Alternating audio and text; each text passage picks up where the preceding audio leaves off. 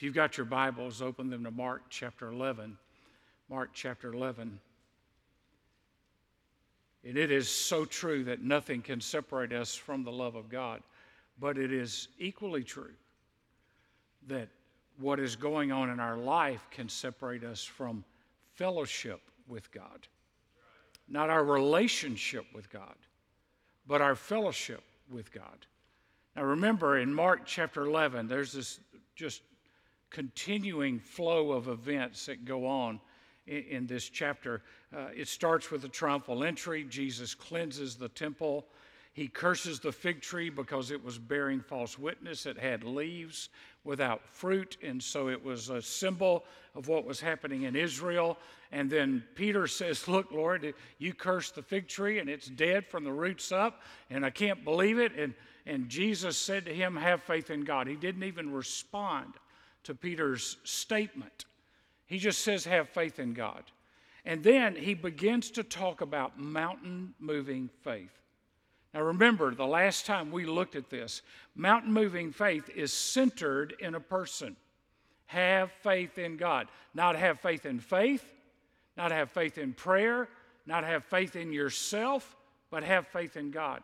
It contradicts the problem. Say to this mountain. A mountain is something that is immovable or appears to be immovable or impossible. Say to this mountain, and then it claims a promise. Believe that you already have it, and you shall have it. What is the mountain? The mountain is unforgiveness. It's unforgiveness. I sat down and thought through short statements that reveal a lot about our hearts. Short, real short, 3-word statements that reveal a lot about where we are. What somebody can say in 3 words says a lot about where they are in their relationship, in their fellowship with the Lord or with others. Words like, "I have sinned." "I am wrong." Those are hard words, especially for men to get out of their mouth. I've sinned. I am wrong. I was wrong. Or I forgive you, or please forgive me. All of them are short 3-word statements that deal with this matter of forgiveness. In chapter 11 and verse 24, Jesus says, "Therefore, I say to you, all things for which you pray and ask, believe that you have received them, and they will be granted to you. Whenever you stand praying, forgive. If you have anything against anyone, so that your Father who is in heaven will also forgive you your transgressions. But if you do not forgive, neither will your Father who is in heaven forgive your transgressions." These are hard words. These are hard words, but they're true words, and we need to pay attention if we're going to operate in the realm of faith, and if we're going to see the mountains, the impossible obstacles that stand in our way, if we're going to see them move. So first thing is faith and prayer are relational.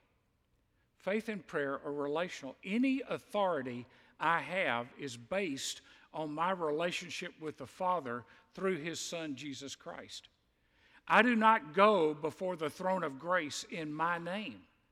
I go before the throne of grace in the name of Jesus to the Father.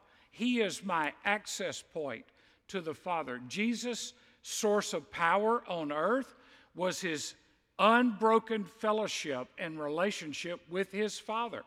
When you look at what Jesus said in the Gospel of John, "I and the Father are one. What I say, I hear from the Father." It is the relationship with the Father that gave Jesus the power on earth. He was modeling for us, all God, all man, what we need to understand as redeemed people, bought by the blood of the Lamb, what it takes for us to have that kind of power and that kind of relationship with God.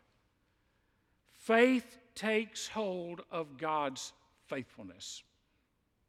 Faith takes hold of God's faithfulness. Faith does not take hold of a scheme or a plan or a plot or an idea that I might have. It takes hold of the faithfulness of God. And this kind of faith is released in the realm of prayer. It's released in the realm of prayer. So faith and prayer are relational. They're two sides of the same coin. If I say that I'm operating by faith, I'm beginning that operation in the realm of prayer. If I say that I'm a person of prayer, then that bends and moves on faith, having faith in God. Prayer is the expression of faith. And so Jesus says, when you stand praying, and he links what he says in verse 24 to verses 25 and 26. So the context is crucial. He's talking about mountain-moving faith. He's about to go into some other issues after we get out of this passage in the coming weeks. But he's talking here about standing in the presence of God facing a mountain. Now, when you and I are facing a mountain in our lives, something that seems immovable. Yes, in that context, Jesus could have been talking about the Temple Mount and the dead religion of Israel and the sacrifices that would be meaningless because they were offering sacrifices, and yet here stood the one who would be the ultimate sacrifice. And so if you're going to get past dead religion, you've got to have faith in God. If you're going to get past just going through the motions and checking the boxes on your offering envelope to a living, vital relationship with God, you're going to have to get past that mountain of thinking that what I do earns me favor with God. No, it is what God has done for us in Christ Jesus that gives us favor and access to God. So Jesus gives one condition for mountain-moving faith and one hindrance. He says here what we would expect God to say. We would not expect an omniscient, omnipotent, holy, righteous God to say, try harder, do better. He would expect us to live lives in accordance to His word and His will. And that's exactly what Jesus does here. You see, the right to exercise believing prayer belongs to those who forgive. That's a tough one. Because you say, man, I'm believing God for something. You're going to have to ask yourself a question about forgiveness and how you do and I do in the realm of forgiving people if we really want to exercise believing prayer. You see, I cannot think for one moment that my relationship with other people, with my work associates, with my classmates, with members of my family, I can't think for one moment that that's over here in this silo and has nothing to do with what I want God to do in my life. What happens in my relationships horizontally affect my relationship vertically. So, verse 24 to me is one of the most misinterpreted or misunderstood verses in all of Scripture. Here's what I think most people think it says, what they think it says. If I pray really hard, and if I pray a long time, and if I beg a whole lot, I can wear God down and He'll just finally give in and give me what I want. That is not what Jesus is saying. Nowhere in this does Jesus say He will give you what you want. He says He will remove the mountain that stands between you and Him. But He doesn't say He'll just give you what you want. If Jesus had given me what I want, I'd gotten a lot of stupid things in my life. I mean, I prayed some dumb prayers when I was in 8th grade. Really dumb prayers. Like I was this girl, I really wanted to like me. And I told God I'd do anything if this girl would like me in the 8th grade. That's a dumb prayer. That's not a mountain God's going to move. That's not a mountain God's going to move. I told Him if He'd give me a scholarship to college to play sports, but He gave me 2 left feet, and so there you have it. I mean, He said, son, I can't fix what's already there. I mean, you're just going to have to go with it. So look. Fellowship with God and with others is non-negotiable. Let me give you some other references. Matthew chapter 5 and verse 23. Therefore, If you are presenting your offering at the altar, and there remember that your brother has something against you. Now, this is your brother has something against you, not that you have something against someone else. But he says, leave your offering there before the altar and go. First be reconciled to your brother, and then come and present your offering. Matthew 6 and verse 14. If you forgive others for their transgressions, your heavenly Father will also forgive you. But if you do not forgive others, then your Father will not forgive your transgressions. Matthew 18 in verse 21. Then Peter came. Peter was a really good Baptist. Peter came and said to him, Lord, how often shall my brother sin against me and I forgive him? Up to 7 times? Now Peter's thinking, look, if I forgive anybody 7 times, I ought to have the chief seat in the synagogue. I mean, this ought to be something. 7 times? I mean, nobody forgives 7 times. Peter thinks he is making this gracious, incredible, look how spiritual I am. I have forgiven this person 7 times. And Jesus says, shut up, Peter. Actually, he didn't say that. What he said was, I do not say to you up to 7 times, but up to 70 times 7. Now, I remember meeting a guy one time, and he had written in the front of his Bible, I'm up to 54. When I get to 70 times 7, I've had it. I've done it. I'm up to 54. Jesus is not saying keep a ledger and count. He's saying keep on forgiving. Just keep forgiving. Yeah, but keep on forgiving. But you don't know keep on forgiving. You see, power comes from being in right relationship with the Father. That's how it came to Jesus, the man who was all God and all man. That's how it came to him on earth. That's how it comes to us as the redeemed children of God. Forgive is the bottom line. Now, you've been around long enough, and I've been around long enough that we've watched this circling of the wagons before. People will say things like this, I don't have to forgive them. You don't know what they did to me. I don't want to forgive them. When they come to me crawling, I'll forgive them. I'll never forgive them. And then this is a real good one. God just hasn't led me to forgive them. That's the one when even God laughs. I mean, he calls the angels together and says, look at this guy down here. He says, I haven't led him to forgive. Can you believe this guy? And the angels are going, that boy, his elevator does not go to the top floor. It just does not reach up there where it's supposed to reach. 1 John 4:20, if someone says, I love God and hate his brother, by the way, hate is often born in unforgiveness. He is a liar, for the one who does not love his brother whom he has seen cannot love God whom he has not seen. You see, if my prayers are hindered, then I need to do a spiritual EKG. I need to do a heart check. I need to ask myself, is there anyone that I haven't forgiven? Is there anyone that I say I can't forgive? Are there any unresolved conflicts that I need to settle with someone? You know, we did the Lord's Supper last week, and one of the reasons for doing the Lord's Supper is to do a check of ourselves and to ask ourselves, is there anything that's in wrong relationship between me and someone else on earth? Or is there unconfessed sin in my life that I need to deal with before I take the elements? You see, we are blessed in proportion to that which we bless others. And we are forgiven in proportion to the way we forgive others.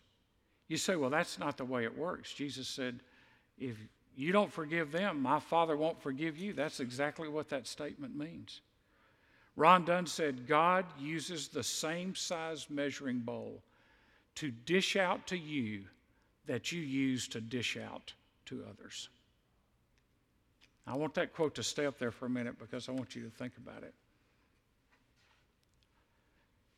God uses the same size measuring bowl for you to dish out to you that you use to dish out to others. So if you're, and my idea of forgiveness is a little bitty cup of forgiveness, and that's all I'm going to give, and I'm tired of people hurting me, and I'm tired of people doing things to me, and I'm tired. You need to ask yourself, what did you do to Jesus? Because your sin and my sin put Jesus on the cross. So before you start holding other people's sins against them, you might want to be glad that God didn't hold your sins against you. That he sent his son to take your sin on a cross, to pay the price for your sin. So God uses that same size dish. So if I am big and willing to forgive, then God is big and willing to forgive in my relationships with other people. I know that's a hard concept to hang on to, but this namby-pamby, sloppy agape Christianity that we've got going on today, where when you know you're supposed to say, I'm wrong, I'm sorry, I need you to forgive me, I ask you to forgive me, and we just shrug our shoulders and say, well, you know, we don't understand grace. And we don't understand forgiveness. I mean, when you got saved, you didn't go to God and say, well, you know. Because if you did, God would have said, know what? What is it that you think I know? You know, I've done a few things wrong. Few things? Few things? You were rebellious when you were teething. Few things? What about that money you stole? What about that kid that you hit and you never went back and asked for forgiveness for? What about this? What about that? What about this? What about that? Well, Lord, you know. But that brings me to a second point, that forgiveness is unconditional. Forgive is always to be forgiving. It's in present tense in the Greek, and it means a developed lifestyle and a developing lifestyle. In other words, I understand the principle, but I have to work on the process. I understand forgiveness is an ongoing present tense thing. It's not like I forgave years ago, now I don't have to do it anymore. It's an ongoing thing. You go back to the barren fig tree. For me to pray while bearing a grudge is like a tree sprouting leaves and not bearing fruit. So if forgiveness is unconditional, it's universal. Anything against anyone.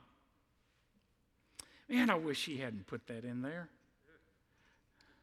I mean, anything against anyone? Really? Now, don't raise your hands, because we don't need to build a confessional booth in the atrium. But are there some people that are harder for you to forgive than others? I mean, did anybody just come to mind? You know, that's hard. It's hard for me to forgive them more than others. I mean, I like them. I can forgive them. That person, well, I cannot forgive them. I cannot. Anything against anyone. To say that I can't forgive is to admit that I'm not letting God peel away the layers in my heart. Grudges grind us down. We are to forgive freely because God forgives freely. Phillips translates this verse, you must forgive any grudge you are holding against anyone else. Anything that becomes an issue between me and you will ultimately be an issue between me and the Heavenly Father. Anything that becomes an issue between me and you will ultimately be an issue between me and the Heavenly Father. I used this illustration years ago, but it fits here. I didn't even have it in my notes. I just thought about it. I remember one Sunday night after church going to visit a member in the hospital who was about to have cancer surgery. And it was 8:30 at night. Visitation was over. And I was standing there talking to him. And he looked at me. He said, Pastor, he said, I have really hard feelings against Brother Billy, who is the pastor before me. What do you think I ought to do about it? And I said to him, I said, well, if you don't make it through this surgery, I wouldn't want to meet Jesus with unforgiveness in my heart. He said, well, what do you think I ought to do? I said, there's a phone right there. I said, I'd pick up that phone and I'd call him and I'd ask him to forgive me, because before you go under anesthesia, when you don't know if you're going to wake up or not, you ought to make sure it's right between you and him. When I saw him the next day, before they came to take him and give him anesthesia and operate on him, he said, Pastor, I did what you told me to do. I said, good. How'd it go? He said, went great. Went great. He said he forgave me. And he said, I'm ready to die. Can you imagine going to heaven angry at anybody about anything when that price of that ticket was bought to you by the Son of God, who said, Father, forgive them, for they don't know what they're doing? I mean, that was our sin, my sin, your sin, that did that to the Son of God. We're the ones that put him up on the cross. And so anything that becomes an issue between me and you will ultimately be an issue between me and the Heavenly Father. It's unconditional, not if they're really sorry. John Wesley had a man come to him one day and said, I will never forgive. And Wesley said, you better hope you never sin. You see, forgiveness is a crucial matter. The issue is not whether they repent or not. It's about you. The issue is not if they ask for it or accept it. It's given by you. When did God forgive you? Before you ever sinned, before you were ever born. God offered forgiveness at the cross 2,000 years ago. When did Jesus die on the cross? Well, go back further. Before the foundation of the world. So before man ever came into existence, God knew that man would sin and that man would break God's laws, and he provided in eternity past your need in the present moment. Forgiveness for sin. Stephen Chappell said, Jesus took time to teach the disciples about forgiveness, just as the greatest crime in human history was about to be perpetrated against him. Jesus is on the verge of the cross. He's going to be beaten. He's going to be slandered. He's going to have a crown of thorns pushed down on his head. He's going to be beaten to a point where he's not even recognizable, according to the prophet Isaiah. He's going to be nailed to a cross between two thieves, and he is facing that, and he is teaching about forgiveness before he ever says it from the cross. So what he said, he practiced. Now, if that had been your son on the cross, you'd have been cussing everybody around you for putting your son on the cross. He's innocent. I don't believe he's guilty. We'd have been mad and upset and calling everybody we could call. But God had to turn his back on his son and sit in silence in heaven while his son took on every sin, past, present, and future. And Jesus, knowing what was about to happen to him, still said, anything against anybody. You mean those people that said bad things about me? Yes. You mean those? Yes. You mean those? Yes. Because my sin and your sin drove the nails in his hands and in his feet. You see, when we come to Christ, we merely receive forgiveness provided in eternity past. And if God hadn't provided it in eternity past, we couldn't appropriate it now. And so the same way that God chooses to forgive me, I need to choose to forgive others. And when I choose not to forgive, I imprison myself. Now listen, I'm not clueless. I know that a message like this is hard. I understand it. Because there are people that are listening to this message online or in this room. You may have been raped. You may have been sexually abused. You may have been physically abused, verbally abused. And what the devil has done is he has used that to keep you from enjoying the forgiveness that God has given you. And the devil keeps dragging you back to that sorry person or that sorry situation to make you live there. And what you're doing is you're living in a high security prison, and the devil has the keys to the gate. We have to let go.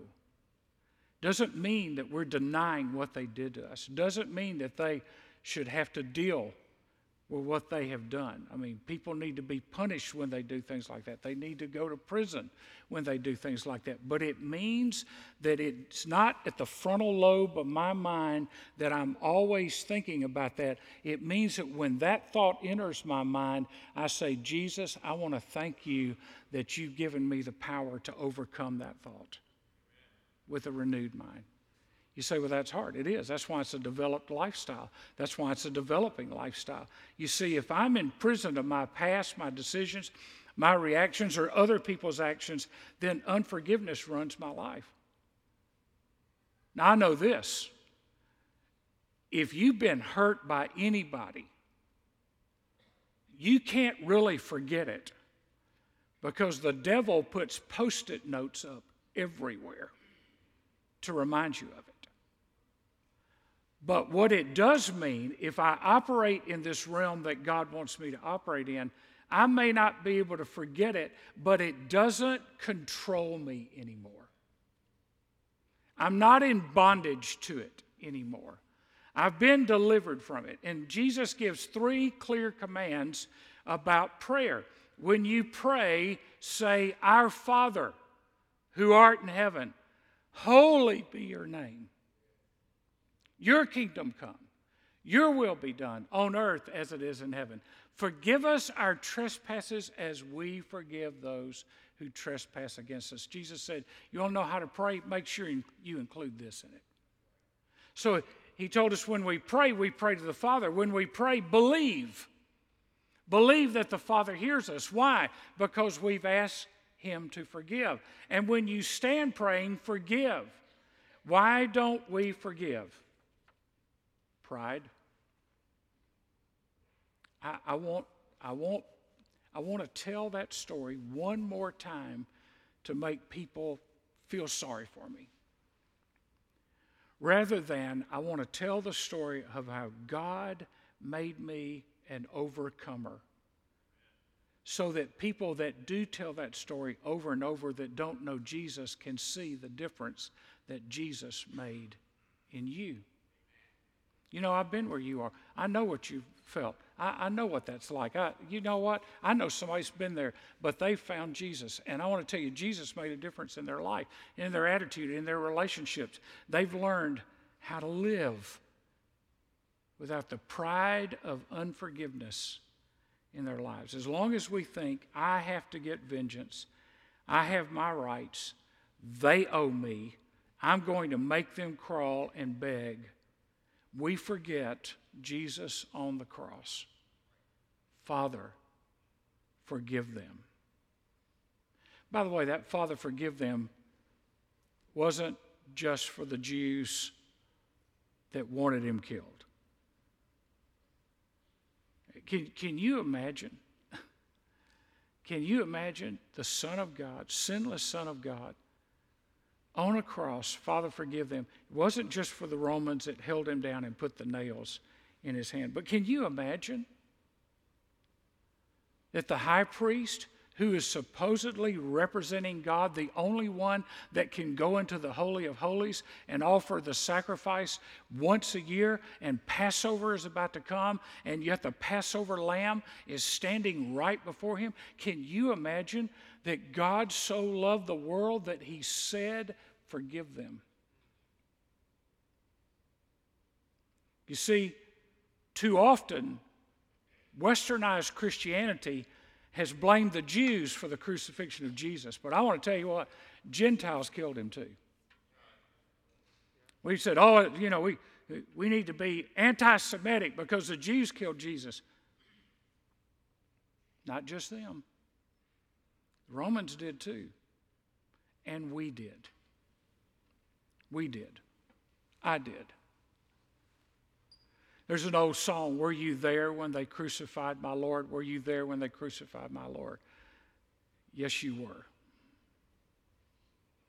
Because in some dynamic and dimension that we do not understand, you and I, in our sin, past, present, and future, was nailed on a cross. And it is by the shedding of blood that there is remission of sin. It is by the shedding of blood that there is forgiveness of sin. It is by the shedding of blood that there is grace and mercy and access to the Father. It is by the graciousness of God that his Son went through the most horrible death that could possibly be imagined so that you and I could find forgiveness and give forgiveness. Let's pray together.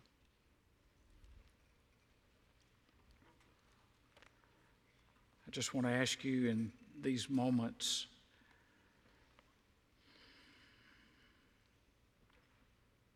what came to mind? What came to mind? A person, a situation, an event. What came to mind during this sermon? Would you take that and lay it at the cross today? Would you take that and give it to Jesus today? Because you see, you and I can't handle it. That's why we keep tripping over it. That's why it keeps bothering us. Because we're trying to handle it. Can you take that person, that thing, that event, that moment, that crisis, and just say, Lord, I know one mountain that's in my life. It's the mountain of unforgiveness. And I need to ask you to forgive me, not because I deserve it, not because I've earned it, but because you forgave me. The Bible says we love because he first loved us, but we forgive because he first forgave us too. And we show grace because he first showed us grace, and we show mercy because he first showed us mercy. And you know who gets hurt in unforgiveness? The one who won't forgive. An old statement that still rings true. Bitterness does more harm on the vessel in which it is stored than on the life on which it is poured. Life's too short, folks, for us to be bitter and angry and unforgiving. You see, God's going to settle the books one day. Don't worry about it. God's got this. He's going to settle the books one day. And that thing that has hurt you the deepest, or that little thing that just picks at you and probes you and punches you, you give it to God. Take it to the cross and lay it down there and ask God to take that off of you and to roll that burden off of you, and continually, present tense, develop a lifestyle until it becomes second nature to you to just be forgiving. Father, we come before you, and if there's anyone here today that doesn't know Jesus as their Lord and Savior, I pray that today they would embrace forgiveness. Not merited, not earned, freely offered forgiveness. For those of us in this room that have walked in with unnecessary baggage, I pray that we would walk out with the joy of knowing forgiveness and of giving forgiveness in our hearts and in our minds and on our lips. In Jesus' name, amen.